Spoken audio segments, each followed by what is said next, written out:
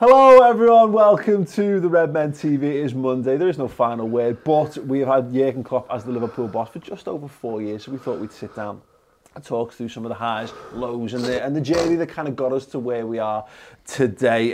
This the show pinnacle of European football, that is basically, yeah, absolutely. Full title, mate. Yeah, absolutely. This show's brought. Hey, I'm Ryan Reynolds. Recently, I asked Mint Mobile's legal team if big wireless companies are allowed to raise prices due to inflation. They said yes. And then when I asked if raising prices technically violates those onerous two-year contracts, they said, "What the f*** are you talking about, you insane Hollywood ass?" So to recap, we're cutting the price of Mint Unlimited from $30 a month to just $15 a month. Give it a try at mintmobile.com/switch. $45 up front for 3 months plus taxes and fees. Promo rate for new customers for limited time. Unlimited more than 40 gigabytes per month. Slows full terms at mintmobile.com. Flexibility is great. That's why there's yoga. Flexibility for your insurance coverage is great too. That's why there's United Healthcare Insurance Plans.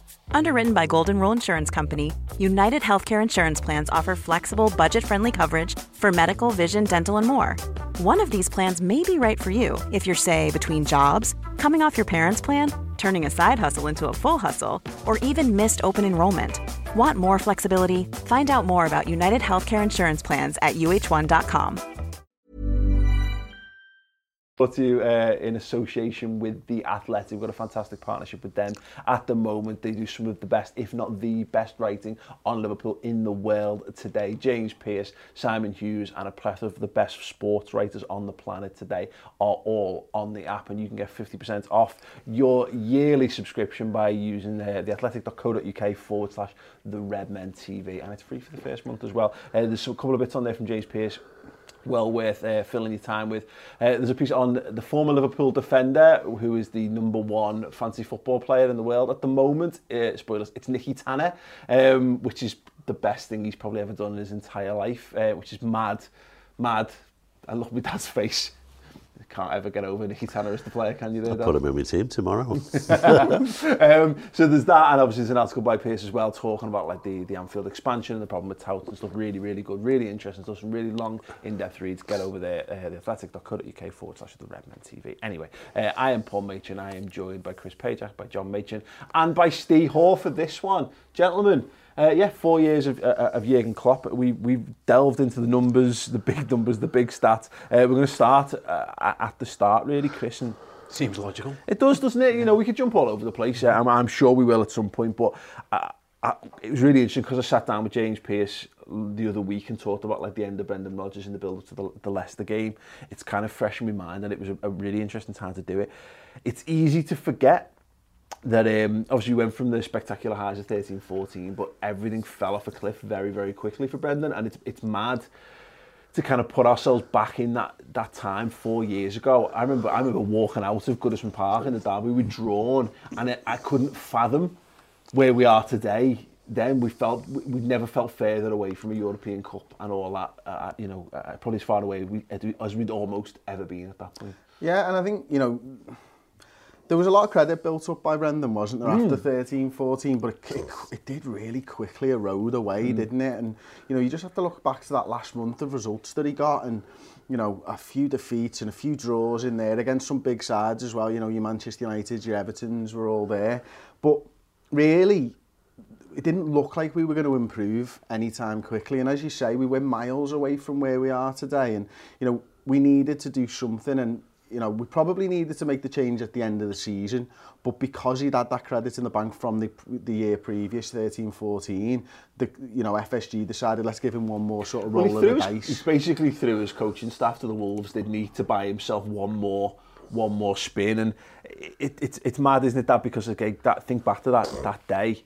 The rumours were, it started to be rumoured, Brendan Rodgers is gone. There's the famous Thierry Henry grabbing Jamie Carragher's leg, all that kind of stuff. And then it's Klopp and Ancelotti are the big names being linked. It's mad. I always think back to the times when we were tentatively linked with Zidane in like the year before he moved to Real Madrid, and it was never deemed a possibility because like Liverpool weren't a consistent Champions League side and did we have the money, etc. I never felt like Klopp was attainable at all the time during Dortmund, and then all of a sudden he's there, he's being unveiled. Yeah, it was funny because probably for a year there had been fans bombarding John Henry and his missus saying sign Klopp. Yeah. regardless of how well Brendan was doing or not doing. And Goethe. Sorry? And Goethe. And Goethe, yeah, Royce. bring him along. Royce. Bring your son along, yeah. And we all talked of Brendan as being like a bit like a poor man's Klopp.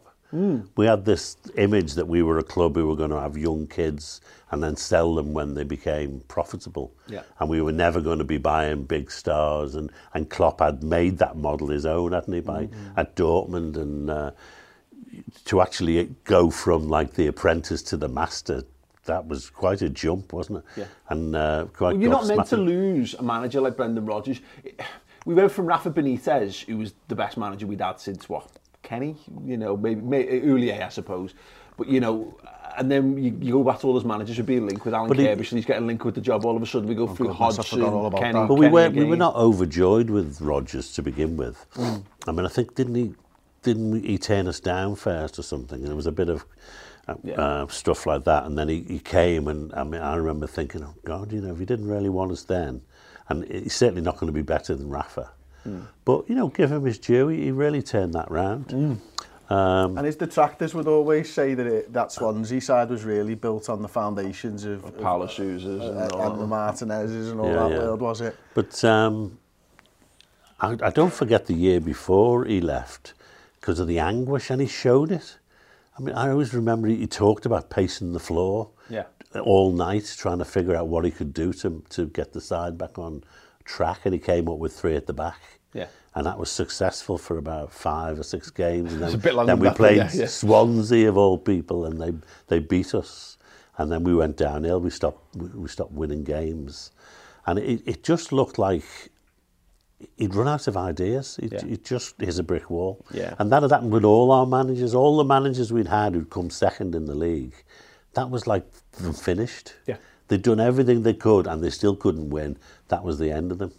That's it. And you know, obviously he comes in to stay, and it's mad because my timeline, when I have to constantly remind myself of where things fit, because effectively, you know, he had 3/4 of a season in his first year. It's such a really odd one to look back on, because I remember things happening in that season that didn't happen in that season. They happened in the seasons thereafter. But I think there's a few really key moments, and the first one is we go away to White Hart Lane, his first game in charge, and it's one of those things that does the rounds periodically on social media. And I've actually got it. I'm just going to read through it. The team that Liverpool put out on the day is one of the worst football teams. I think that Liverpool have probably, well, no, I tell a lie.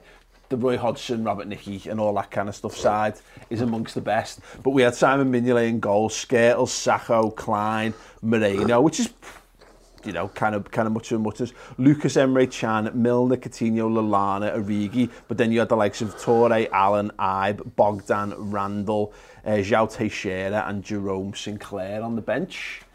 And then you think about what we've come since then. Astonishing. But the story at the time then was all very much like you got to see immediately what Klopp was all about. And we saw this side. You saw Adam Lallana collapsed off the pitch, didn't he? You know, like absolutely ran himself into the ground. That was what it was. Klopp was just going to get these lads dead fit and see where it went. Straight away, you could tell, like, he coming in and he bombed fire. He was like, it's 4 at the back. That was the first change he made. It was like, I'm going to 4, and it's going to be 4 no matter what. And then you see shoots things, and it doesn't always go right because he draws a couple, he draws a few early. I think it's probably the City away game, is it? That where things like you get the 4-1, and you probably, and that's when you see like this is what he's after. You know, high intensity, high press. Probably didn't trust his defence enough, so he knew he had to go and do that. It's when Bobby came of age, wasn't it? Yeah, you're into. We didn't know what Bobby was then, did we? I was disappointed with him. I'll be honest. I remember I went to the West Ham game, I think, under Rodgers, and we got beat 3-0, and we were dreadful at home. Oh, Gomez left back. I still talk about that game. Dejan Lovren doing step overs on the halfway line and stuff. And I watched Firmino in that game, and I was like, this lad can't play on the wing. Yeah. He can't run. He was so slow, and everything just took an age. And I was like, this looks like another flop. It looks like another bust. We've got another transfer wrong on the back of everything else that had happened. And then Klopp comes in and just like say finds a place for him. Everything starts working, and it's more. Like I say, the team wasn't great, and the squad was really bad. It was unbalanced. Like I say, he said in your interview, didn't he? that wasn't what I wanted, but I had like 15 strikers or 40 miles trying to attack. Yeah. And so you know, slowly but surely, the issue he had was that the tools he had weren't good enough to play the footy he wanted. And Yeah. But he said the exact opposite, didn't he? Yeah. He kept going on about the squad's good enough for me. But he was lying because he kept selling them. I know. No, but that was his philosophy, wasn't it? Just don't downplay what I've got. Just big it up, and you know. And listen, But also, I think let's not forget he did get better out of them. Oh yeah. You know, we got to 2 finals that season, so he wanted to find out what that squad could do when it was playing at its absolute best. Yeah. He had no choice in that matter either, by the way. He handed that squad its future and said... But he could have bought in January and he didn't, did he? No, that's true. He deliberately kept what he had. Yeah. No, that's it, you know, because he's fostering the team spirit. This is the thing where I find most interesting, what I've really enjoyed looking back on that first season the most, is because you look at what's happening at Manchester United and look what's happening at Chelsea to a lesser extent, and Everton's probably the most prevalent example. They're all talking about, like, particularly Everton, who is this guy? Who's this man? They've had this manager for a year and they don't know who he is, and they don't know what his philosophy is clearly, and they don't know what he's all about. Brendan Rodgers brought all like the fan groups in and got a tactics board out and said, here's how I'm going to play, here's what I want to do, and whatever, and that was great. Klopp had none of that. Klopp just was like, no, I'm just going to come in and I'm going to show you on the field what I'm trying to do. And for me, there's the building blocks of everything that we've gone on to do under Klopp all happened in that first season. And there's obviously other moments, but they just become good games, or they become cultural touchstones as they go further along. For me, it's that first game against Spurs where you got the idea everyone's just going to run loads. There's the game where we lose to Crystal Palace on the 8th of November. We lose 2-1. And Jurgen Klopp comes out and he says, after the goal in 82 minutes, with 12 minutes to go, I saw many people leaving the stadium. I felt pretty alone at this moment. We decide when it's over. Between 82 and 94, you can make 8 goals if you like. I'm still waiting for that to happen, by the way, Jurgen. But that for me, if you want to look at building blocks, Chris, that was the game where he basically he realised he actually has got a bigger job on his hands. The job isn't getting the team playing. Not just getting the team playing. Exactly. Yeah. He's got to get the fans on side as well. And, you know, we still see it. We actually saw it against Leicester a little bit last week. A couple of people getting off. But it's a constant reminder that there's going to be rewards for the people who I mean, come on, how many times have we had that over the last sort of 12 to 18 months? You know, Tottenham, Newcastle, Everton, they've all fallen foul of it, Leicester now as well. And, you know, you're right. I remember we went to that, we were lucky enough to go to his first game in charge, weren't we, at White Hart Lane, and you just knew then and there that there was going to be something special building, and you didn't know how long it was going to take. And I think FSG, for all the detractors, especially back then, they recognised that the main issue they had with Brendan Rodgers was he didn't have a manager who wanted to work within the blueprints of what FSG wanted to do. Yeah. And that was with Mike Gordon and the committee and all of that type of stuff. And they went and found the manager who's worked in that type of a situation before and who actively wanted to be a part of that. And also a manager who is forward thinking and will use analytics and will use all of these things to get the best out of what he's got. He's not walked into that football club, which Brendan Rodgers did, and gone, ooh, and like felt threatened by anything around it. I mean, that is the kind of man who thrives on talented people showing him new things. Well, I remember sitting here and saying that we're not going to sack Rodgers before that Chelsea game. We're going to run a games coming up, which a new manager's going to lose them all. You know, Spurs, Chelsea away. He's going to lose. So why would you bring a new manager in to face that? And Klopp came in and just knocked everyone's socks. We got beat by Palace, but we went to Chelsea and won. Yeah. Drew at Spurs.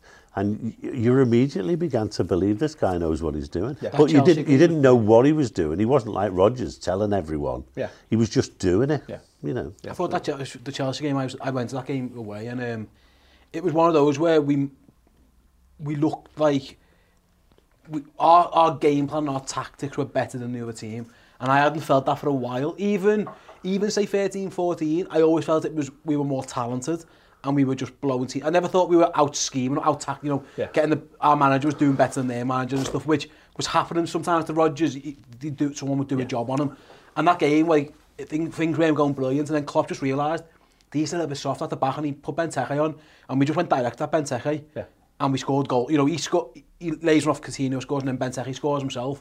And it was one of those where, what Chris mentioned there about, it looked like he'd looked at an area of the pitch and gone, actually, if I send Benteke over to our right and we just hit the ball on him, their left-back's not getting anywhere near him. Yeah. And it was like things like that where you could just start seeing them planning little bits and bobs. People constantly go back to the original press conference, and the doubters to believers thing is the one that takeaway that everyone talks about.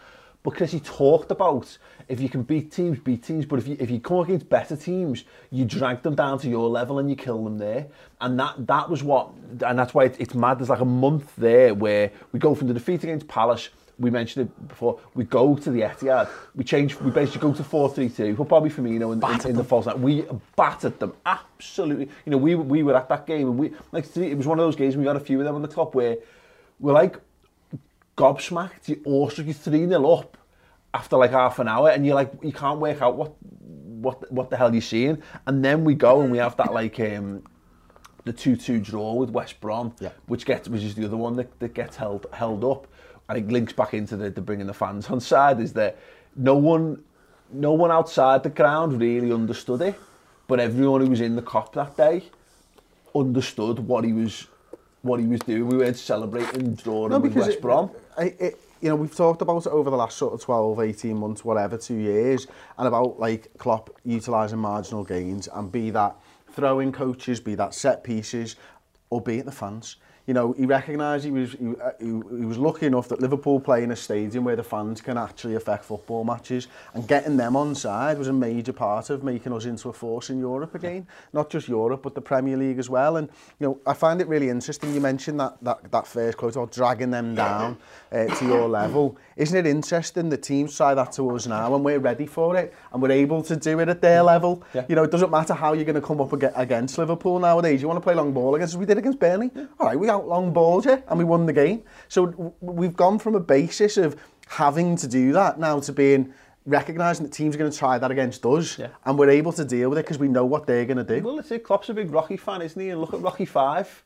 You know, Tommy the Machine Gun tries to take it to the streets, and that's where Rocky came from. He knows how to street fight if he has to. I think it's a great point. But it's funny though, that by the time that's the 13th of December is the West Brom thing.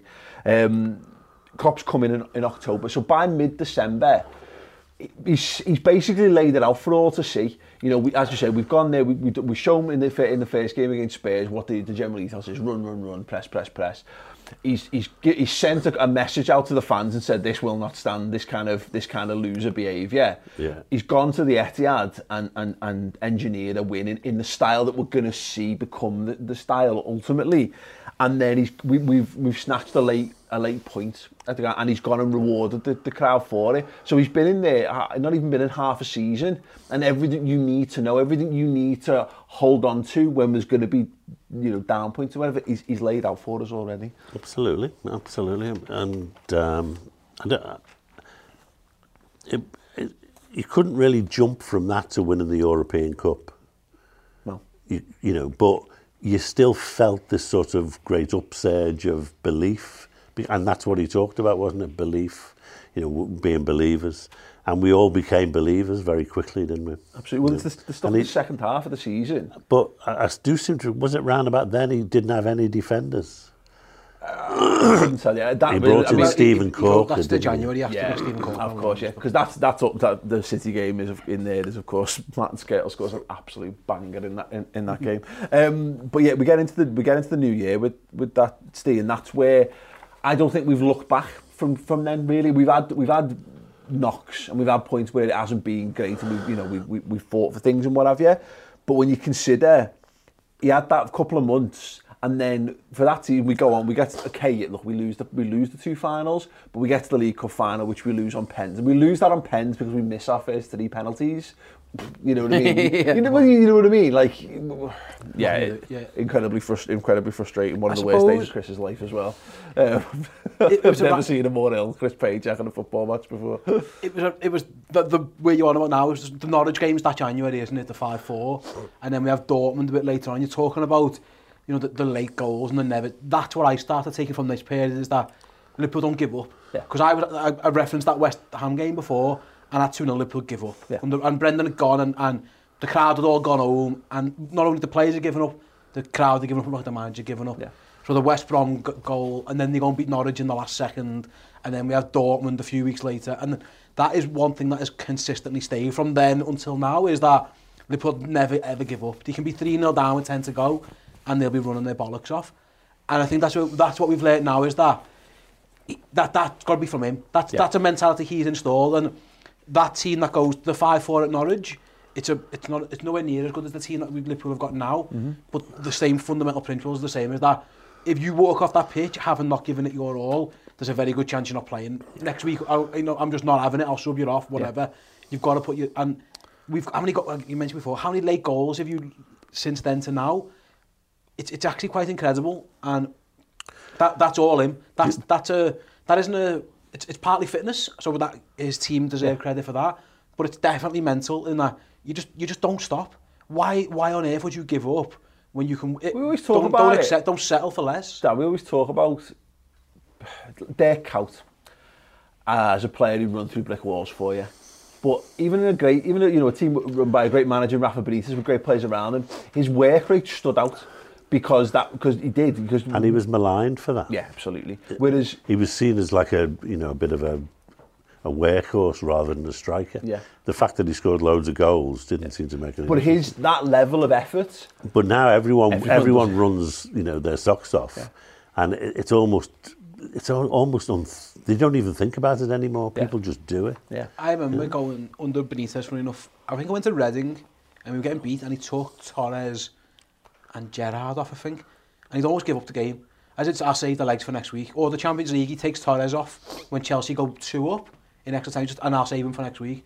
I don't think we've ever seen that from Klopp.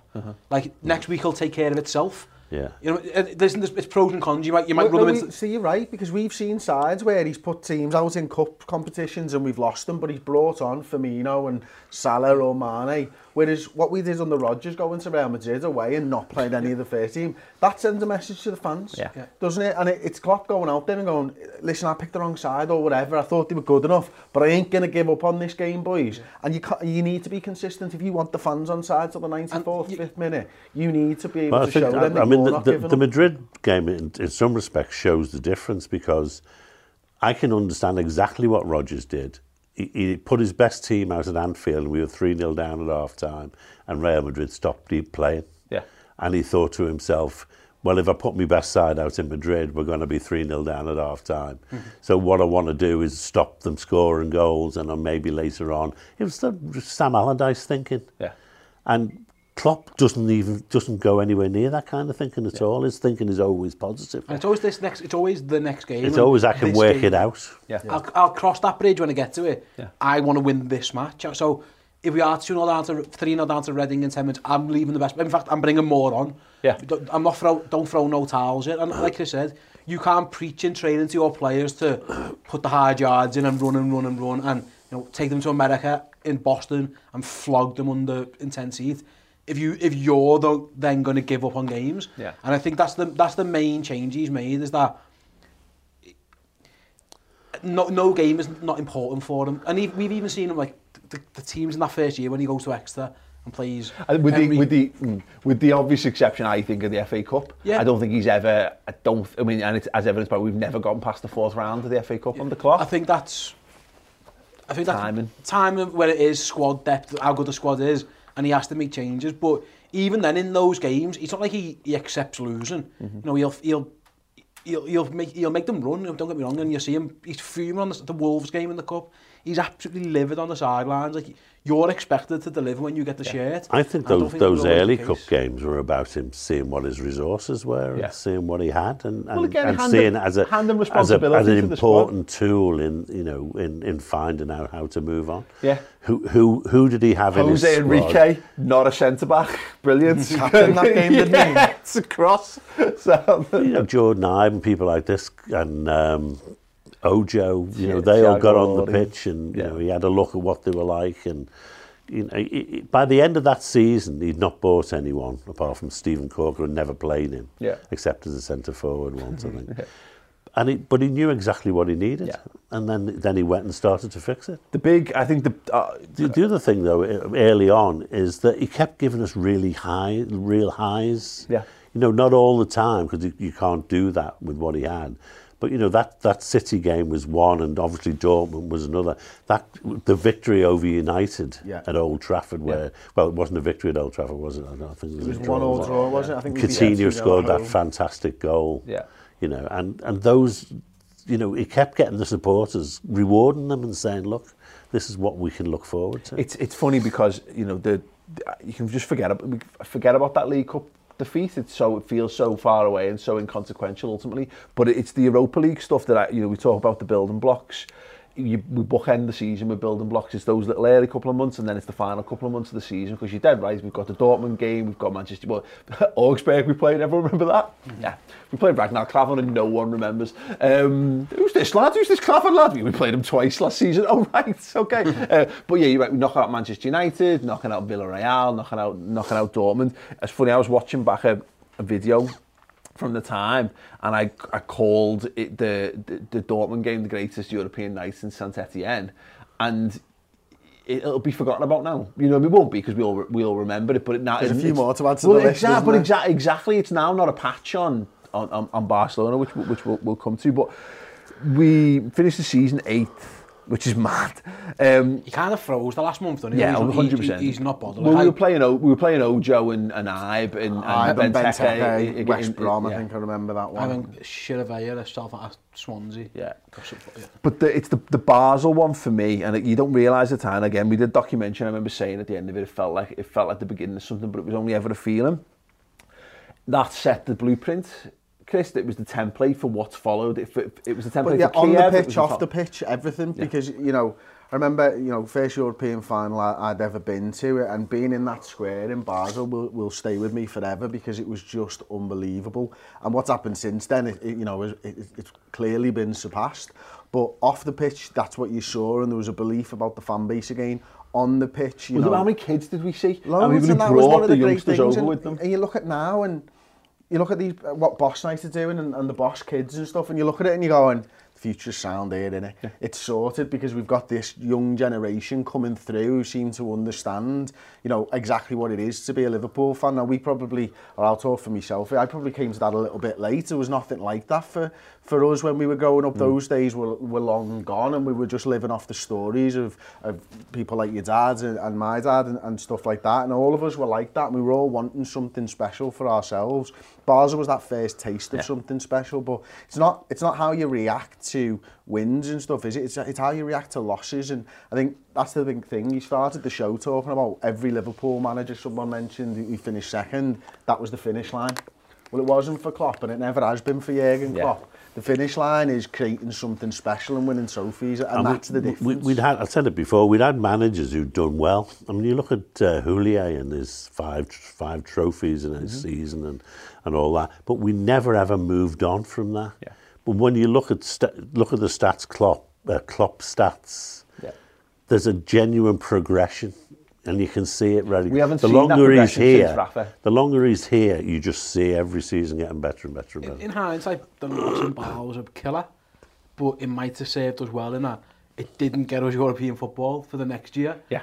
And I don't think we would have been. If we'd have won that Champions League, I mean, God knows, because our record under them is amazing, and who knows what would have happened in 2016. But I don't think we had the capabilities to go and fight on two fronts. Yeah. Whereas that gave him the space, one game a week kind of thing. Then he again jibbed the cups off early doors. Well, he talks, doesn't he, about training time and how important it is, and how much you lose that once you're in the sack. And I think part of that ties into why he doesn't have loads of squad training. But our legs fell off at the end of that. I'm jumping ahead a little bit, but so it's 16-17, isn't it? When by the end of that season, legs have gone, and I'm thinking in hindsight, it'd have been great to win in Basel, don't get me wrong, and we probably should have won that game. I thought we were, from the position we were in, we kind of threw it away.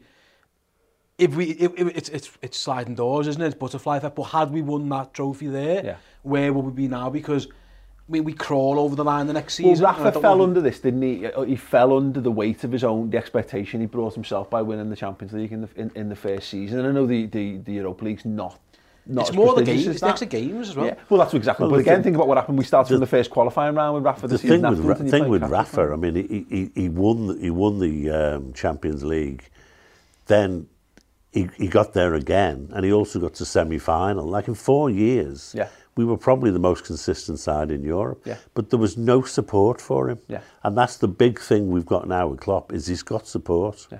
This club supports Klopp 100%. Yeah, that's it. The Basel thing, it's funny because I remember they made like a mini documentary on it to be shown at Anfield on the tour, and we were contacted about using some of our footage for it, which is funny because, again, think about it, it was such, it's like it caught people cold. It was a real gathering of the old school. There was loads of old school Reds who'd obviously been to all the really old ones, and it was like they brought the kids or the grandkids and all that kind of stuff along with them to kind of reignite the whole thing. But like Liverpool didn't treat it in the same way. It wasn't prepared. It was someone playing it was like a pre-recorded playlist that was being played of like classic rock songs and whatever. A bunch of people just stood around the square drinking. There was nothing particularly prepared about it. And so, but it does. It sets the tone. And with the bits and pieces that came out of it, it meant that when we got to Kiev, everyone was like, "That looked amazing. I want to be a part of it." Do you remember Klopp's like, "Get over there"? And like, I want 100,000 people there or something like that. No, you can't say that. Literally, his next press conference, he went, "Let me start by saying, don't go without the team." Someone had obviously had a word. You can't tell them that, Jurgen. Yeah, absolutely. So yeah, we move on obviously to the next season, 16-17, and Steve's kind of spoiled at the end to some extent. But what it's history, mate. It's spoiled itself. Yeah, the two interesting things very early on. Sadio Mane being the big sign, and it's funny, isn't it? Again, hindsight. There was that tweet that cropped up a couple of weeks ago, wasn't it? The old Sky Sports one, and all the reactions to it. Steve, everyone wanted Goethe. Everyone wanted Goethe over Sadio Mane. I can't even imagine a world. Hindsight's wonderful, isn't it? Yeah, just. He looks like me, Goethe, Sadio Mane's the best player in the world. Is he even still play? I haven't heard anyone mention Mario Goethe's name. He plays a high play, very slowly. There's a genuine case to be made that Sadio Mane is the best signing Liverpool have ever made. In terms of, without him, none of this is possible now. Yeah. Because it's him and how good he is that gets us into a position where we finish fourth. Yeah. And obviously he's injured at the end, but he almost drags us. I remember going to Chelsea at home when he'd been away on AFCON duty, and he'd come back and he'd arrived in the country like 3 o'clock that morning or whatever, and he's on the bench, and because we're just desperate for him to play, and he comes on, and in the end we draw the game, but we fell to pieces in January when he went. Yeah. All our hopes and dreams, it was like, we are the slowest side I've ever seen in my life. We are just like, honestly, our midfield three was like Henderson, Chan, Lucas, and it was like watching paint dry. And then all of a sudden this guy comes and he's just rapid. And the first game, it's Arsenal, isn't it? The 4-3 makes his debut. And I'm like, wow, this guy could be special. If nothing else, he just injects some pace into what is... I think Everton are going through this now, actually, is a team where, for whatever reason, Everton's so slow. And I think Klopp had identified that and went and bought him. I genuinely think we had this conversation a while ago, Chris, on a news show or something like Jurgen's greatest ever signings, and I think it's him. They've all been, listen, don't get me wrong, there's Van Dijk and there's Salah and there's Alisson, and you can go, the list is on. But well, remember, I think it's Mane. I think it's him. Do you remember at the end of that season? It is the next one we signed. Salah, isn't it? Season after, yeah. So we're all like, right, we need a backup for Mane in case he goes down. Brilliant, we've got Salah. Thank fuck for that. If case Mane goes down, what's he doing playing them both? We've got no understudy for these two. Well, we forget that he played the whole season on the right wing, didn't he? And he was top goal scorer. And we thought Salah was coming in to be his understudy. And he gets injured, doesn't he? I think Everton, and I remember him going off and thinking, oh wow, we are going to scrape, we're going to have to get up, because we were still a bit rubbish, to be honest. Yeah. But he was like almost single-handedly dragging us, and when we signed him, I was like, okay, we've gone for the gamble, we've gone for the lad in the Premier League who can he make the step up? And I mean, come back to Southampton. I mean, going back to that well again, which had provided indifferent results, to say the least. We kept going back, trying to get the one we wanted, and trying them all out. He's the one. I think he was tarnished. To be fair, I could have said it wasn't going to be Ricky Lambert. Like, I think it was. He had been tarnished because I thought we all, Klein had gone all right. The others, no one was really sold. Totally forgotten. Ricky no one had really been sold on the line. We forget we had a season where our 4 forwards scored 4 goals between them. Do you remember that? Yeah, absolutely. I think, And if you look at Mane then to how he is now, you could see that he could have been. I mean, listen, he's what is he now? I think he got voted like the 3rd or 4th best player in the world. No one would have expected that. Yeah.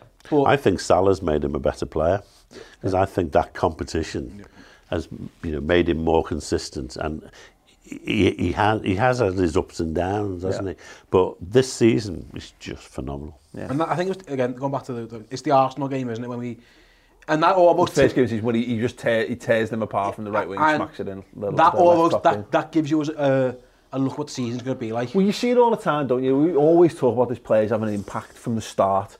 And Peter Crouch went like, what, 10 games, 15 games or something without a goal, and then one missed a penalty in that and all kinds. Like, one finally goes in, and then he's up and running. But you already know that Peter Crouch is never going to score 20 goals in a season for you because, because we had no one to cross the ball. Yeah, oh sure, yeah. And he scored them all for England. It was just waiting in the wings, but not literally. Was it that season that Mane got sent off? No, this was... the season after. City. 17-18. This is the one when This is where he's injured, isn't he? The second game of the season, we go and just basically bang on the door at Burnley for 90 minutes and have nothing. 38 shots and everyone's fuming. Why haven't we signed? Where's our striker? Why haven't we signed the striker? We've sold Benteke, we're selling Benteke. Yeah. Where's the striker? And we never had one. And to be fair, I think I probably sat on this show or similar shows going, where's the striker? Because we were crap. I'm not sure Benteke scored since, by the way. He's had about 200 appearances. But he's the perfect example, though. The good players coming at the ground. Like, think about Fernando Torres shining. You knew you had a player within 90 minutes. You knew what you bought. Suarez, bobbles one in, doesn't he? Yeah, absolutely. I think I watched Jamie Carragher on Monday Night Football a couple of days. I can't remember who he was talking about actually a few weeks ago, and he was saying like he said like everyone always says give players time and they'll come good, but he went usually with me. We knew straight away. Like, you knew within, like, he didn't need 5 games, and if he needed 5 games, you wouldn't say it because everyone, he needs time, but in your head you're thinking, hang on, we might have been diddled here. Yeah. Where, like, Mane, that goal, he just cuts inside, bends it in the other corner, he's off. Yeah. And then, like, the Torreses and the Suarezes and the Salahs and the Van Dijks who have just come in from day one and been brilliant. That's probably Klopp's greatest strength over these last 4 years, is that the recruitment he's got, it starts, doesn't it? It starts with Sadio Mane. The lads who are ready to come in and impact, go in and impact straight away. Yeah. And the lads who aren't, he doesn't chuck them under the bus. Yeah.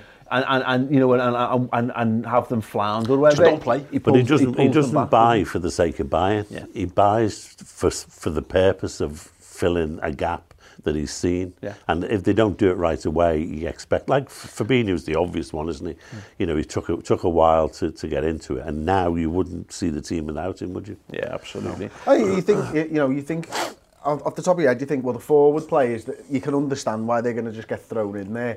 Van Dijk, you could absolutely understand why he was getting chucked in at the deep end. But your Fabinho's, your Keitas, the midfielders that have come in, it will take time. Yeah, it's a system that nobody's really played before. And I think that's the key is that, though, you don't play them then.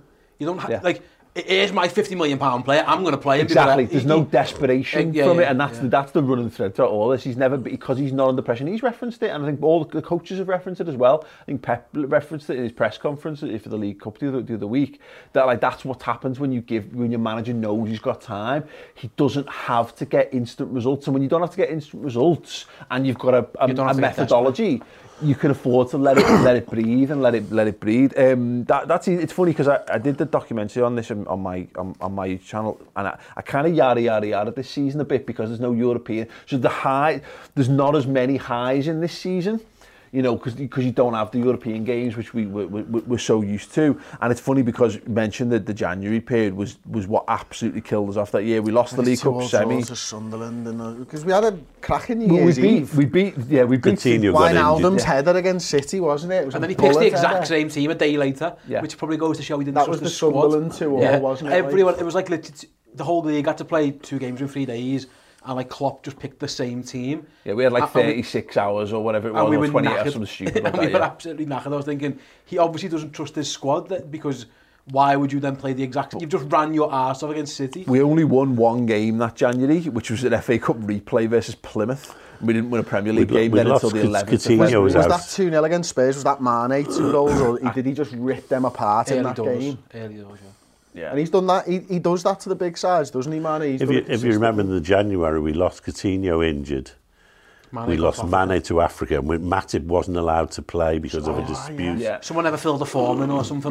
No, he was in dispute with his... At least that's never happened again. His international manager wanted to pick him, and he refused to play. Yeah. And therefore he was banned for the whole tournament, even though he wasn't. But he might not have been banned. Liverpool just weren't sure if he was banned, so he didn't want to play him. Yeah. That was ridiculous.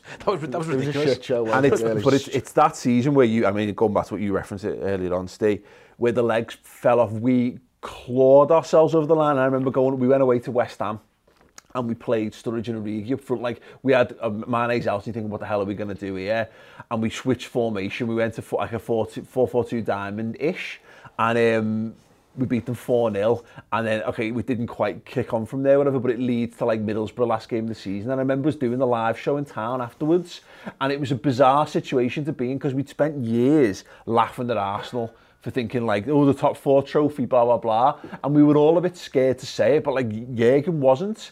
Like, top 4, finishing 4th was no open top bust or yada, yada, yada.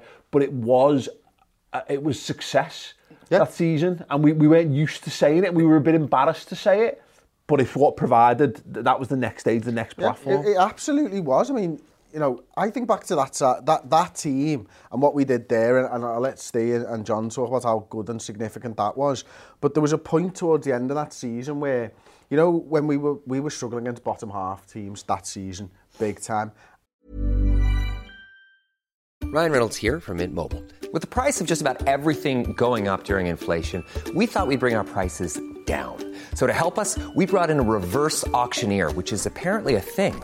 Mint Mobile Unlimited Premium Wireless. How to get 30, 30, bit to get 30, bit to get 20, 20, 20, bit to get 20, 20, bit to get 15, 15, 15, 15, just $15 a month? Sold! Give it a try at mintmobile.com/switch.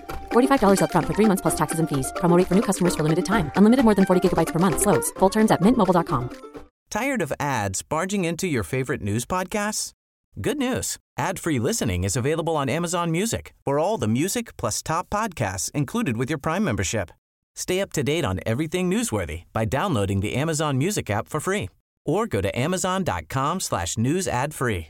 That's amazon.com/news ad free to catch up on the latest episodes without the ads. Normally, being a little extra might be a bit much, but not when it comes to healthcare. That's why United Healthcare's Health Protector Guard fixed indemnity insurance plans, underwritten by Golden Rule Insurance Company, supplement your primary plan so you manage out-of-pocket costs. Learn more at uh1.com. And having played 18 games of the 20 games, we'd won 9, drew 3, and lost 6 of those 18 games. Now, that's not good enough. Liverpool last season played those bottom half sides, played 20 games, won 20, scored 59, conceded 11, and got 60 points. Yeah. What a difference fucking 2 years makes, by the way, you know what I mean? And in that game there, that's the one where Emre Can scores. That, you know, it's one of those where we get 4th, but it's a slog. Like, Emre Can scores the best goal you've ever seen. And then we go to West Brom and nick a 1-0. And it's hard graft. Yeah. It was only the West Ham game which I thought, geez, we need to win this, and it's going to be a tough game. And we did, to be fair, we blew them out the water. Yeah. And the eve of Middlesbrough last game of the season, I remember outside the ground, I was dead nervous. Yeah. And I remember saying to you, there's not a cup or there's nothing on this, and yet, and I was like, that's as nervous as I'd been for quite a while. Yeah. So maybe, and then I remember in the ground, and because I'm an idiot, I'd done that thing where you put the scores on your phone, and Arsenal was winning, and I think Chelsea, the teams who could have overtaken us, I think it was definitely Arsenal. And then we nearly give a pen away, and it could have been a pen and doesn't get given. And then the release when Wijnaldum scored, it was like we'd won a cup. Yeah. And like you said, it was almost a bit embarrassing after the fact. Yeah, there's a bit of snobbery, isn't there, involved in that, wasn't it? But I mean, if you want to understand how significant it is, Arsenal came 4th every year with Wenger. Yeah. And when he stopped coming 4th, they sacked him. Yeah. As long as he got 4th, they wouldn't touch him, and the fans hated him. Yeah. By the end, but the club were never letting him go while he got them into the Champions League every year. As soon as he stopped, out he went. I think Klopp had emphasised, get this 4th the aim, we get these lads in the Champions League and we can build. And the Wijnaldum goal, and I remember being there, and he got celebrated massive goal, because it was, and obviously beat them 3-0. without all of that, there isn't an Egyptian fella on the other wing the next season because he's not signing for you. Yeah. And all these other signings, you make good top players. They don't come to team. They weren't coming to play Europa League. Yeah. We just weren't sure how to react to it because you're right. It was a bit like walking in and you're like, yeah, and then you're like, we've just beaten Middlesbrough 3. You know what I mean? Yeah. And you're right. The snobbery I think is spot on there, Dan. And we've had a bit too much of this over the years. It's like that. It's like you can't celebrate against certain teams, and you know what I mean. You can't get up like we're too cool for these things. I think it's a Scouts thing, isn't it? Predominantly.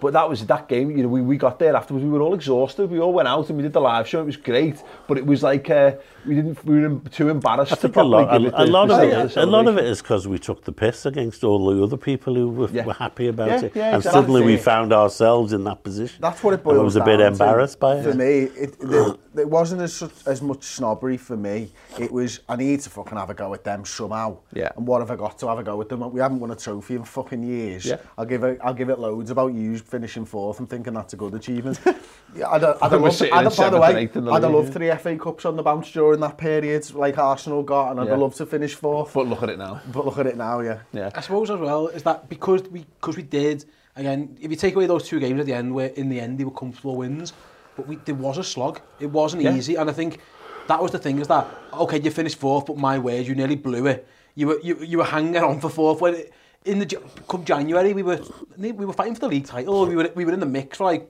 up until that Sunderland game. We were very much one to form teams. Yeah. Was that the year Leicester won it? No, that was the year before. Chelsea won it. Chelsea won this one. But we were neck and neck with Chelsea, and then it gets to January and we felt a bit, and they just went and pissed it. But I think that was the thing, is that it was almost like we were there and then we fell, and then it wasn't like we'd scraped fourth. We should have been better. Yeah. We were really bad, and then we almost clawed our way back to it. Like I say, that West Brom. It was cars where you were doing the last lap with no sticking your tongue out. Well, those were the two. I've seen Cars too as well. Both us and Chelsea, neither of us had European football that season, so it was like that. It was kind of like the 13-14 thing, but with two of us. And you're right, they just had more class and more quality, all told, in that one. But it's funny because you talk about the significance of it all. You're dead right. You know, we're coming to the summer, but Liverpool have been in the Champions League, both Champions League finals since then. You know, that's how important that game is. It's not just we get to sign the players, and it's all of those things and more. We literally haven't. There hasn't been a Champions League final since we qualified for the Champions League that Liverpool haven't been involved in, which is the biggest thing. But it's funny because the other reason we couldn't celebrate it, I don't know if you remember this, but we're only in the qualifying round, so we couldn't give it the beans. You couldn't properly celebrate it because we didn't know we were going to get in qualifiers, and we could have got, I can't remember now, but there were some really big teams in there. We got one of the toughest first, didn't we? Hoffenheim was a tough one. But that's the funny thing about it, is again, it gets forgotten that the club couldn't properly go for it. They couldn't do all the Champions League stuff. They couldn't get behind the whole thing because we were still 2 games away from qualifying. But that summer we signed Salah, Robertson. That's right, isn't it? Yeah. I mean, that's like two massive. Was it Karius that summer? Don't worry about that. They're like two, genuinely two. No, I don't think it was. Two of the best players in the world at their positions now joined Liverpool in that summer. Yeah. I mean, listen, Robertson probably would have signed anyway, because I think he was like 5th choice for all of us. I remember that live show you spoke about when I said, like, we need a left back because Moreno's crap, whatever it is. Don't end up with Andy Robertson from Hull. I think I said those exact words, and look how that's went. But the signings he makes in that summer take us from the team that scraping Middlesbrough was the 4th to a team that gets to a European Cup final. That's like, as recruitment goes, I mean, they're two amazing signings, aren't they? And Chamberlain as well. Chamberlain comes in, obviously does well up until the injury and stuff. So that summer they had to get it right, because I remember the Rodgers, when Rodgers Champions League season, and then we don't get out the group. Yeah. We go out the Bar, Ludogorets. We don't get out that group, by the way, because the recruitment was wrong. At least Liverpool got the recruitment right. And we should have had Van Dijk then as well, shouldn't we? Probably, yeah. And I remember wasn't it a few lads might have been checking to see if we got through the Hoffenheim and qualify before they sign, all that kind of stuff. Yeah. They got it. Well, it was I think Goethe came. Was Goethe linked the gain, or was it? Didn't he want to find out who else was interested? And Klopp just went. No, Klopp used the whole. Klopp's usually, you want to you've push got the it, train that's to the get it one. going, or some people just want to jump on it when it's already in motion kind of stuff, which tells you everything you need to know about his recruitment strategy. But yeah, we also deal with that time, like the Coutinho stuff, which is mad, because it was the first time where the lingering doubts over the owners were still there at the time, and the thought is that they're going to sell all our best players because that's what they've done. Obviously, we've seen Suarez go and all that kind of under their tenure. Torres prior to that. Klopp wanted rid of Coutinho as soon as Coutinho said he didn't want to be involved, and it threw everyone off because it didn't fit with the narrative at the time. Everyone wanted Coutinho to stay. Klopp didn't. The owners took a stand and went, "Nah, we're drawing a line in the sand. We're not being fucked with here. We're not going to be, to bow to Barcelona's whims. So we're going to keep him." So we had all that going on. I remember the press conference, and he said something like, we've all got bosses who we have to listen to, and excuse me, some people took that as the other way around, as that I'm fighting to keep him and these are trying to sell him. But in hindsight, it turned out the other way around. Yeah. He wanted them gone. He was like, if you're not going to want to be here, you go. It kind of got, if you were anti-FSG, which was still a thing back then, almost, is that you were saying, look, they're trying to do him again. They're trying to do Klopp in again. You know, they're going to sell this lad for 100 million, not buy anyone, blah blah blah. It was Klopp saying, no, if you don't want to be here, mate, sound that you go. But on the flip side is that when he stays, whatever man management he does, it's amazing because Coutinho is like unreal. He comes his best spell of form for Liverpool. He comes on against Sevilla, I think, in the Cup or Champions League. Basically, the day after the transfer window shut, his back's better. Go figure. They boxed that one off. It was the magic plane. Yeah, from Brazil. those flights to Brazil don't have to. Your bad back's good. That's what you should be doing. Get on a flight to Sao Paulo. But he goes from there to January, and Coutinho's unreal. And that, to be fair, that's serious man management because he could have sulked and he could have done whatever. And to be fair, Klopp could have been pissed off. And the fans could have hated him as well. Klopp could have just sat him in the stands for 6 months and said, I'll see you in January, mate. Yeah. But he gets the best, and Coutinho is genuinely unbelievable, and it probably gets you 140 million quid. But you're probably not going to get that much. There's a recognition there from Klopp because I think that was when he came up with the idea of the midfield and the fullbacks that were the way that we're playing now. Because for as good as Phil Coutinho was, he wasn't blinded to the rest of the team and how it was performing in relation to their star player at the time. Because it would have been easy for him to go out and buy someone in a similar mould to Coutinho, but he recognised the issues that we were having. And, from that, he didn't rush into it. He didn't sign a creative midfield. He didn't spunk his money on it. He just created a better Liverpool team without him. Yeah. Do you remember that's interesting? Because you referenced the interview again that he did with us, and he talked about that, like, you have to build a side around the strengths of your squad. And all of there's a difference between when you've got 4 world-class forwards. You have to do that, don't you? You do still have to be top heavy, whereas you're dead right. Ultimately, the money gets spent on balancing out the whole endeavour, which is the genius. But the one pointer from that season that I think is important, and it is the Hoffenheim game. And I talk about this like I think I remember the Champions League games from Rafa, and we play teams in Europe, and the atmospheres would be terrible. They'd be dead. They'd just be treated as another game because I think we got complacent. The Hoffenheim game is brilliant for 2 reasons. Trent Alexander-Arnold, the young right back who were like very, very unsure on whether he's going to be good enough to be a right back, scores a free kick away from home. And then the atmosphere in Hoffenheim, it doesn't get remembered because we've had so many big games since then, City, Roma, Barcelona. The atmosphere was phenomenal in that match, and we bowled them away 6-3 on aggregate in the end. Am I right in saying that home game, Paul? Did we not score like a worldie? Is it Emre Can's goal? No, it was Mignolet to Moreno, and it went all around. And then Emre Can taps it in. God, is that game? Yeah. I mean, that's the archetype club. That's what he wants, isn't it? It's like total football. I remember, like I say, the home Hoffenheim game. And if doesn't Klopp turn around and start screaming like this is football or something, you're right in that the atmosphere was unbelievable, and the work he'd put into foster that and get it working, you start to see in the fruits of it, because like I say, I remember going to Graz in the Champions League qualifier where we got beat but we got through, and we've been to a few of these, Standard Liège where we scraped through, and it was always a little bit taken for granted, a bit dead. And to be fair, like, it wasn't Hoffenheim, you're right, it was really... It was treated as glorified friendlies, those games at the time. Like, you knew you'd get through, but you didn't pour yourself into them in the same regard, and that was why it was brilliant. But it's a mad because we referenced it earlier, Dad, but that we lose to City 5-0, fourth game of the season. It's the 5-0. Mane gets sent off for kicking Ederson in the face, which is, you know, so Mane. It's unbelievable in that, like, he loves watching every the time ball. he puts his boot in the air, I still wins. Yeah, absolutely. He does it a lot, to be fair to him. Like that, effectively, City almost won the league. That pretty much won the league that day. That was it. Their confidence soared after that 5-0. It was the 5-0 that gave them all the confidence to go on. And we lost Mane for about 6 months. He wasn't just suspended. Yeah. His form was terrible when he came back. I remember Oxley Chamberlain got brought on in that game. Like, I think that might be the debut.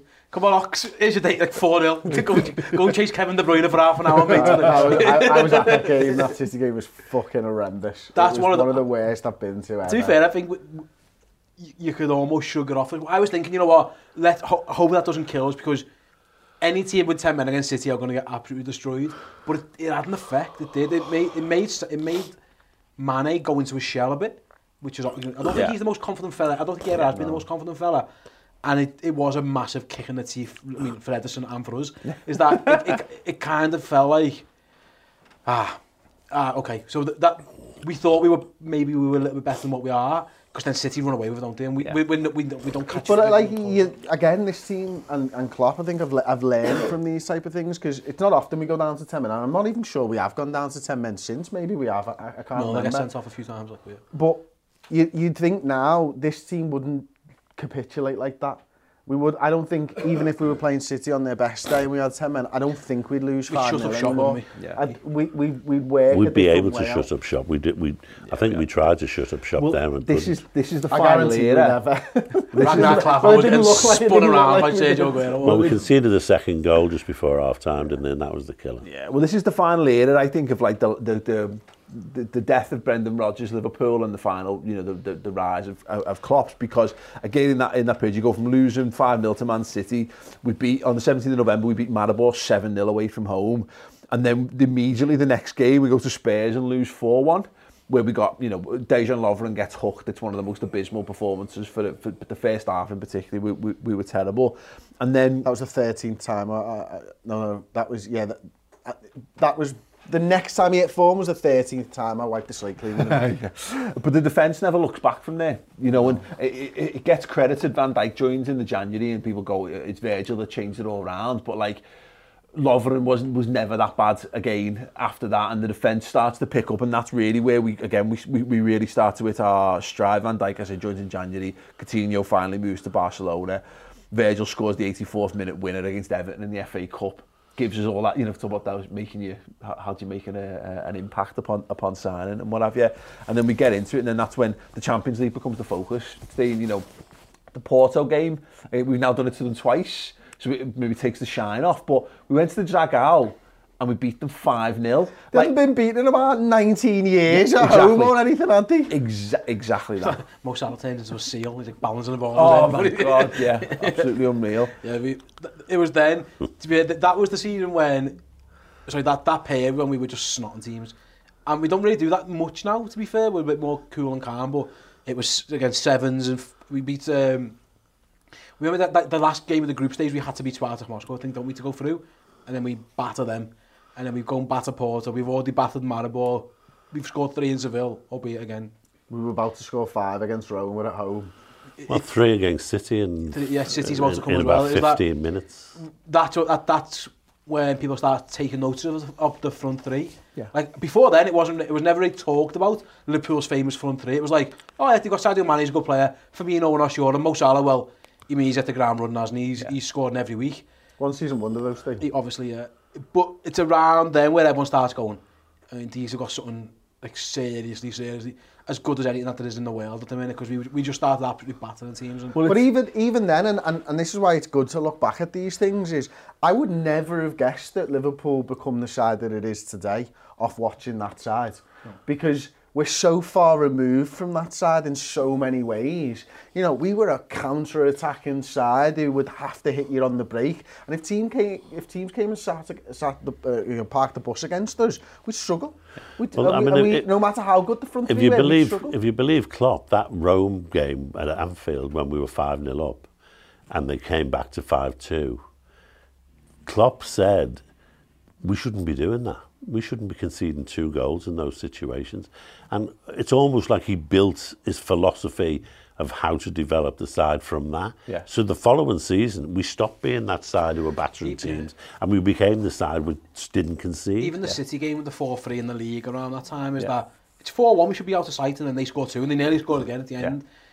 I think he started realising, like, we're close, but we're not quite there just yet. It's more that thing of the solidity started to develop from.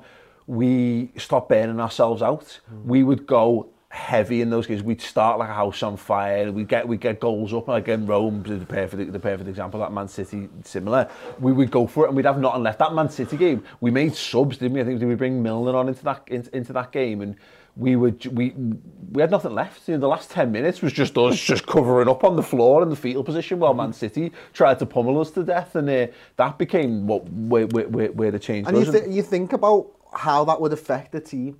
You know, you do so well, you're clearly the better side, and then all of a sudden, towards the last 10-15 minutes, you are on the floor. But also, they were unbeaten, weren't they? Yeah. And that was going to be their first defeat, and they didn't want to lose it. Yeah. You know, I think that was important information to have, that you're playing against a team that are that desperate, you know. That's it. And obviously we know that ultimately the season goes on. We managed to get top 4. We beat Brighton 4-0 on the last game of the Dom season. Solanke's only goal. Dom Solanke. Well, it was funny because we played 4-2-3-1 in that game. We moved the front 3 back a row, played Solanke. Told me like, oh, this could be a vision of what's to come now. I was thinking, I remember saying, I wonder if he's thinking of doing this in Kiev. Like he's going to play 4-2-3-1. I mean, in hindsight, I'm wondering if we were going to start Dom Solanke up front on his own against Real Madrid, which probably was never going to happen. But might have saved Salah's fucking shoulder, though, mightn't it? To be fair. But he does. It's weird that he just throws him in out of nowhere. Maybe he sees something in Brighton where he goes, Firmino in the 10 is probably what's going to be needed here. But we absolutely battered them, to be fair. But it's funny because, again, like last season we went to that again, didn't we? The 4-2-3-1 for a spell of the season, and that's the first look at that. Obviously, Karius ends the season even that for us. Even that league season, sorry to interrupt, mate, we slog it, don't we, again? Yeah. We fourths ours forever, and then all of a sudden, we keep losing, and Chelsea keep drawing. I think Milner misses a pen against Southampton, and before we get beat at Chelsea, and before we know it, that Brighton game's worth something again. But it's why we felt, even then the next season, having got top 4 and got to the Champions League final, that we were going to have to jettison one or the other if you really wanted to go, because we had nothing left by the time we got to the Champions League final. You know, again, we're bringing Adam Lallana on, who hadn't barely played a game for months. And Chan, he'd been injured for months as well. Yeah, exactly. Chan on one leg comes on in the field. Exactly. You know, it was we were dead. We'd seen that season on season. Liverpool having nothing left in the tank come the end, and you know we then go into last season where we put down 97 points in the league and win the European Cup.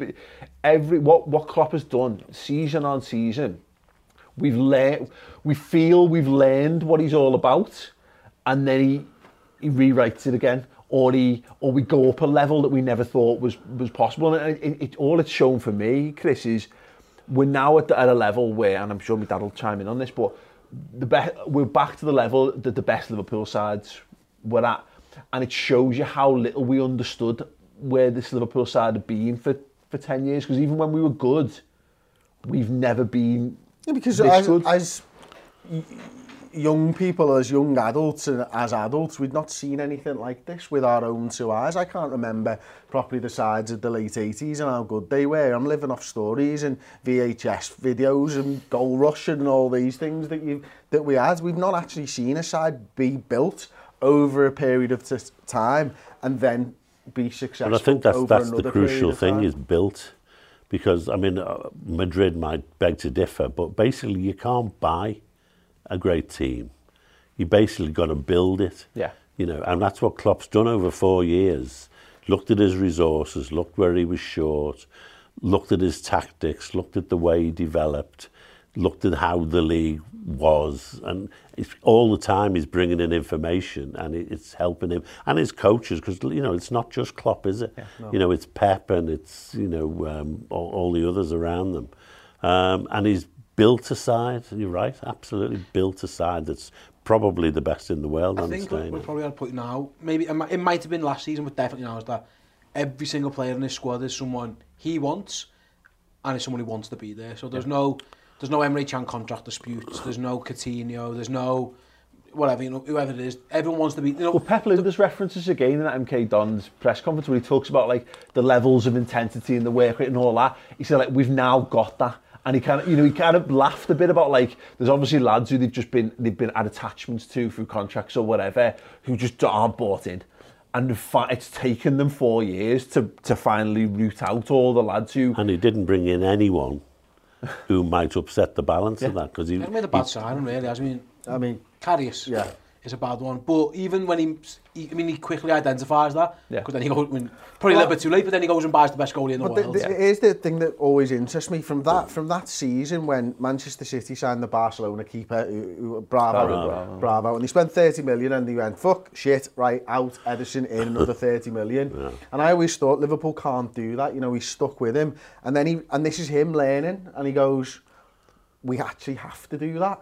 And we have to spend big. And so Jurgen Klopp, when he came to us, was a guy who was recognised as getting the best out of players who don't cost any money. Mm-hmm. Now Jurgen Klopp's a guy who's going to get the best out of any player who's right for the football club, whatever the cost. Yeah. And that's the big difference for me, is I think he realised to win the Premier League or to win a European Cup or whatever, you actually have to have the best players. I remember when we signed Van Dijk and loads of the people started bringing up, Man United spent all that money on Pogba. And I think Mourinho makes a jibe, doesn't he? Don't have to spend money, that kind of thing. I don't think he would like to. I think Klopp would rather do it the way you're saying. But like I say... But he also wants to be successful. But he wants to win stuff, and he realises having Virgil van Dijk makes you better at football. Man United spend big money because it's a status thing. Like, big money is not a guarantee of success. And the thing that I think is so brilliant and is a testament to Klopp the man is that having done that job that he's done at Mainz and then at Dortmund for 7 years apiece, where particularly at Dortmund, where every time you've got a player up to a certain level, he's out the door and he's replenishing, refunding. So you can never consistently build. You're never going to topple Bayern Munich being that. You can do it periodically, but you're never going to win the league. You're never going to... It's not sustained success for 5 years. Exactly. It's like Ajax, isn't it? They're the same. Yeah. You're never going to replace Bayern Munich. Every now and again, they get a batch of people who are brilliant, and the year after they're all gone. But the thing about Klopp is that you see this happen with managers, and this is what happened with Brendan Rodgers to some extent as well, but you feel like you've earned your stripes, like you've done the hard graft, so when you get that next job, you feel like you've got a divine right to go and spend all of the money. It happened, Moyes did it at Man United as well, but Klopp didn't. Klopp just came in and did exactly the same thing that he did with Dortmund, with just slightly better resources. He's earned the right to spend the big money, and he's still doing the same thing. He's only spending the money that he's making along the way. He's not buying the best players in the world to give himself the best team. Yeah, Alisson is now thought of as the best goalkeeper in the world. I'm not sure people thought that before he came. Yeah. Van Dijk, no one was saying he was the best defender in the world, although people were saying he was good. Yeah. But who said Mo Salah was the best in the world? We thought he was an understudy when he came. What he's done is he has bought really top-notch players, but he's built them into a team. And he's made them better individually. They're all better. Every single one, again, whether Tim or his coaching staff or whoever, there isn't a player, I don't think, who's still here or who he's brought in, who has gone worse. Like, even like Adam Lallana, you look at Lallana, he isn't worse, he just can't stay fit. We've just run him into the ground, haven't we? Lovren's better now than he was in 15, I can guarantee. Moreno was better before he left, by the way. Matip is probably the best example, because who a year ago would have said he's going to be a regular in it? Yeah. James Milner's better now than he was under Rodgers, and and his legs are getting, he's older. Yeah. And that's the testament, is that you can sign anyone, you can buy all these players. So I'm just looking at some of these names. You've got, so he goes, Wijnaldum, Salah, Robertson, Chamberlain, Van Dijk, Keita, Fabinho, Shaqiri, Alisson. That's pretty much a run of players, and every single one of them is a better player now than when we bought them. Yeah. That just shows. Maybe Keita, but yeah, I take your point. Yeah, we haven't seen a lot of Keita, to be fair. But even then, you're looking and going, Even Shaqiri, who hardly plays, when he plays, he's better than he was at Stoke. Yeah. He's more disciplined. That just shows, not only is he a great manager, everyone, you know, the press conference, and you mentioned getting the fans, even the bloody good coaches as well. You know, and sometimes I think that does get underplayed by Klopp. Everyone sees him as the rah-rah cheerleader fella. Yeah. Good at press conference, shouting around the ground. But in terms of making players, like Mo Salah was a £40 million player who's worth 100 million, 50 million quid now. Yeah. Sadio Mane, Firmino, Matip, what's Van Dijk worth? Well, exactly. And he talks about development all the time, doesn't he? Even players like Van Dijk, he will tell you he's got room to develop. Yeah, absolutely. And I think that comes from the fact that he thinks he has. Yeah, yeah. And I think if you think you have, then it's easy for you to tell a defender who you bought for 75 million that they've got room to improve. Liverpool's littered with players, and Jermaine Pennant was always cited as an example of this, who came to Liverpool. You go to Liverpool and you've made it. So and everything will just come to you once you're there, and Klopp typifies that. From him downwards, it's like he never feels like he's reached the pinnacle by joining Liverpool. And it helps that Liverpool were a bit crap when he took over, so it was a next good step up project for him. But you've got to work your bollocks off from day one you're coming in, and no one rests on the laurels, and that comes from him, because he could have come in and been the big I am. Look what I did. I overtook Bayern Munich with these resources. I did this. Now give me the money because I'm going to go and do X, Y, and Z. But he hasn't. It's all been a progression year in, year out, and it's been an amazing ride. It leads us to just, I want to run through a few facts and stats that have kind of come up during Klopp's reign. Some fascinating stuff in here. Under Klopp, Liverpool have salvaged 75 points from losing positions, 20 wins and 15 draws. We scored 61 goals after the 80th minute, with 24 of those coming in stoppage time. Klopp's never lost a two-legged European tie with the Reds, which we know because we've reached the final of every European competition we've entered with him. He has crucially lost a two-legged tie with us, though. Obviously not European. Yeah. Semi-final of the Carabao, wasn't it, against Southampton? Yeah. Bastards. I thought Southampton would be the one that do him in a two-legged tie. Shane Long does us in. I know, yeah. That old chestnut. That was just, we obviously owed them something, didn't we? Yeah, I mean, right here, right now, at the time of recording, we're on a 25-game unbeaten run, which is our longest since 1987. It's about May 87 to March 88, where the club went 31 games unbeaten. In the league? Sure, because obviously we've lost games in between that. The Milner's 95th minute penalty versus Leicester means Liverpool have now scored 8 more last minute winners than any other side in Premier League history so far, with Arsenal next on 25. Klopp's never lost 2 league games consecutively. Klopp has lost as many games in his first 9 Premier League matches in charge of the Reds that he has in his last 60. Tells you everything you need to know about the progression. Our current 17-match winning streak is one behind the record, our longest win streak in the Premier League era.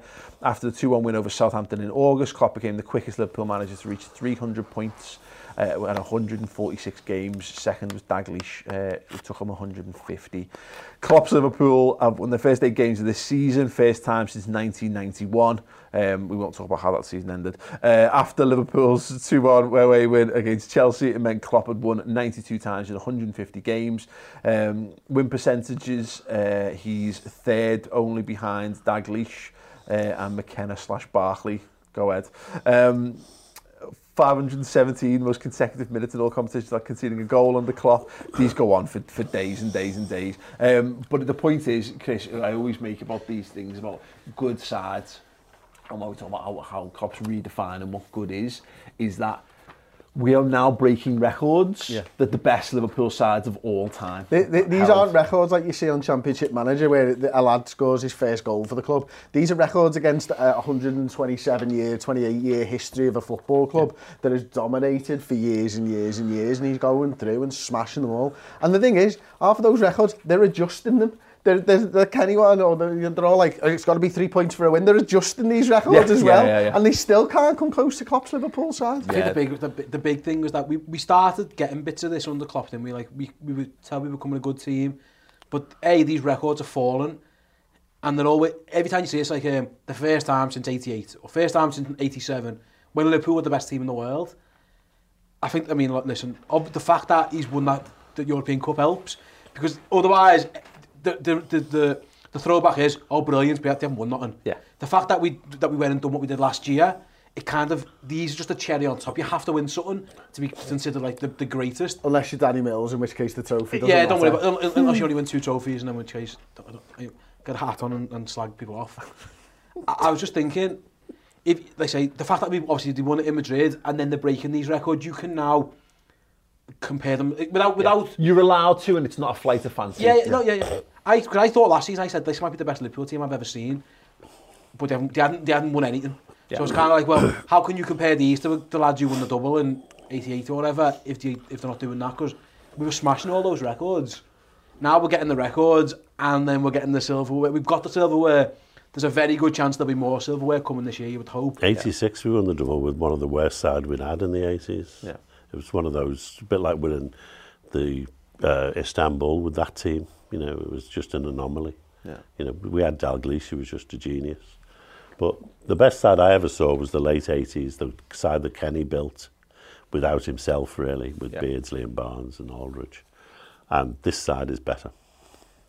Tells you everything you need to know, and that's the thing. You know, we don't have the context for it. It's the best Liverpool team I've ever seen, because I'm too young to remember all that. And the ones that come close are again 13, 14, 08, 09. But they were a flash in the pan. I mean, Everton had a bit unfair because we built towards that, of course. Like in the 2001 to 2000 to 2002 under Houllier was class. But nothing's like this. This is, I keep referring to this. Angry wasp behind me. This is my point of comparison for this is Manchester United. The Man United that I've grown up with is the only thing I recognise in this, and that's where we're getting to in terms of levels. Just the last couple of things here, which is really good, and it was something that. Well, sorry, before you move on, Paul. This doesn't feel like the end of a side, though, does it? Either No. It just feels like the start of something, and you know, you look back with hindsight at 13, 14, and as soon as Suarez went, we should have known, and as soon as well, you knew within 6 games of the next season. The side's so young and they're tied down for so long, and the club's being so well run off the pitch, and the management's doing everything right on the pitch, and the players are obviously performing, that you're looking at this going, we might not win the league this year, but I do believe over the next 4 we're going to bag ourselves 2 minimum. Yeah. Well, that's the thing. That's the situation where we're in, isn't it? And I looked at it the other week in terms of like the average age of the squad and all that kind of stuff. Okay, our front 3 are all 28 this season, so they'll all be 30 in 2 years' time. But then, you look at all the lads who are coming up already, like Trent Alexander-Arnold won't have hit his peak years yet. Gomez will only just be sort of coming in. Harvey Elliott won't hit puberty. Harvey Elliott will only maybe back off his 14-day ban now. Yeah, he'll only just be able to buy a bevy at this point, But also, we are looking through a prism of our football in life. Look over the road, look down the road at Manchester City, and look at the age of Aguero, and look at Fernandinho, and look at those players. We're thinking of our players being 30 and done. Yeah. These lads have grown up with sports science, with everything else. We've got 4 or 5 maybe left with a lot of this squad. 100%, and that's the point, is that in 2 years' time, when we're starting to think, will our best players still be at the peak? They'll be 30. We're looking at Man City now and still calling them the best side in English history. And, Aguero's 31, David Silva's 34, Kevin De Bruyne, I think, is 28, 29, I think he is this season. Exactly. So our best players will still be younger then than Man City's were last year. And they'll still be trying to get fucking Foden minutes on the pitch. Absolutely. One thing just lastly, you pointed out, Chris, that Liverpool's value, according to Transfermarkt, when Klopp took over, was just shy of 300 million. And according to it now, it's somewhere in the region of £1 billion, which tells you the players' squad. The whole thing. This is the value of the club. Oh, the club, sorry. Was 267 million on the 1st of October 2015, and it's 297 and 967 million on the 1st of October, now valued at just over £1 billion, with a net spend of around 70 million. Unreal. I mean, that is absolutely ridiculous, isn't it? Well, that's what shows success has to go hand in hand with success off the pitch, doesn't it? Yeah. They're interwoven. Steve's phone couldn't believe that. But this is the thing, I was sat here... That's United falling off its perch. I was sat here a year ago doing like the 3 years of Klopp retrospective and what have you, and I couldn't fathom at this point a year ago, I couldn't imagine that Liverpool would do 97 points and win a European Cup at the end of it, because you can't, certainly not both. You know what I mean? I didn't think, I thought we'd win the league. I never dreamt we'd come close in the European Cup, and yet here we are. I can't even imagine where we'll be a year from now, or even when we're looking back when Klopp finally decides it's time for him to move on. We should be looking back at a period of some of the best success we've had in a very long time. So yeah, brilliant. There you go. 4 years, a Jurgen Klopp, and long may it continue. What's been your best bit? Other than, let's put Madrid aside. It's hard to not, because of recency bias, it's hard to look past Barcelona at Anfield. Yeah. I've never quite experienced anything. I've had tasters. Dortmund was a bit like that, and we had a couple of Arsenal games and a couple of Man City games that have come close to that. It's Klopp's boom, isn't it? Those wins, bang, bang, bang. It's every time he's walking towards the Kop and he's going to do that. They're some real highs, aren't they? I mean, my highs were the season we didn't win the Champions League. You know, the Roma and the City European Cup games. You know, because we played absolutely fantastic football, attacking football. Now we're much more consistent. We're not quite as dramatic. We're a bit bored, aren't we? In a good way. But in a good way, consistent. We win games now. But we still have the ability to pull 4-0 at home against Barcelona with no Salah. 4-0 Barcelona, and Markovic not being able to score past me, I think. Sad. I love the way that it goes back to the old boot room stuff. We've won the European Cup, and that's yesterday. Yeah. Not interested in it anymore. And Klopp said that as soon as he sobered up. 3 weeks later, when pre-season was starting. It's gone. You know, forget about it. Don't talk about it now. And that's what I like. It's all about the future. Man might be him run on the pitch and beat Everton. Oh, when he jumped before Allison. With Carragher. That might be my favourite thing. Look at your Klopp! Whatever he says. But going back to the Barca thing very quick before we obviously finishes that. We mentioned before, didn't we, what all those late goals and like the mentality thing that just encapsulated it. Like your two best players are injured. You're playing against the best player who's ever been alive. You can undersell it a little bit, can't you? Like how crazy, like 3-0 down after bizarre. The first leg when Messi's Messi, yeah, and you know, and it's easy to think we weren't good in that first leg, and we actually were really good for long spells that game until it completely got away from us. And then you're right, we put it to like Origi and Gini Wijnaldum scored the goals. We had James Milner left back for 45 minutes of that game. Hendo's struggling with an injury as well. I think you know what the best moment is actually I've realised, and it might be the best moment in Liverpool history. It's the ball boy running on the pitch and flicking the V's at Leo Messi. It's the most scouse thing in the history of the city. I'd love to see his Twitter mentions. Oh, unreal, absolutely unreal. I think you could almost, you know, obviously it's too early to bookend it, but you look at that West Brom and you look at what the lads did after Barcelona in front of the Kop, and you realise how far we've come just from those two images. They're stood in the same fucking place, and yet. That's the beginning. It's 11 lads who, and half of them miss it because Klopp's trying to carol them. Like Mignolet gets there just as they're basically finished doing it. And there's a couple lads at the end who are a bit embarrassed doing or whatever. To the entire playing staff and the off the field staff and the office staff and the dinner ladies are all there singing "You'll Never Walk Alone" at the peak of the voice. Yeah, absolutely unreal. Gents, that's been an absolute pleasure, and as I say, long may it continue. Thank you very much to everyone for watching, for listening to it as a podcast as well, and make sure you go over to theathletic.co.uk/TheRedMenTV to get that 50% discount on your yearly subscription rate. Get that amazing rating because it promises to be another fantastic year. You've got your Red Men TV subscription, of course you have. Get your Athletic subscription boxed off as well because on the Jurgen Klopp, odds are it's going to be a fantastic ride. Tired of ads barging into your favorite news podcasts? Good news. Ad-free listening is available on Amazon Music for all the music plus top podcasts included with your Prime membership. Stay up to date on everything newsworthy by downloading the Amazon Music app for free or go to amazon.com/news ad free. That's amazon.com/news ad free to catch up on the latest episodes without the ads. Every fan knows the right player in the right position can be a game changer. Put LifeLock between your identity and identity thieves to monitor and alert you to threats you could miss. Plus, with a U.S.-based restoration specialist on your team, you won't have to face drained accounts, fraudulent loans, or other losses from identity theft alone. All backed by the LifeLock $1 Million Protection Package. Change the game on identity theft. Save up to 25% your first year at LifeLock.com/aware.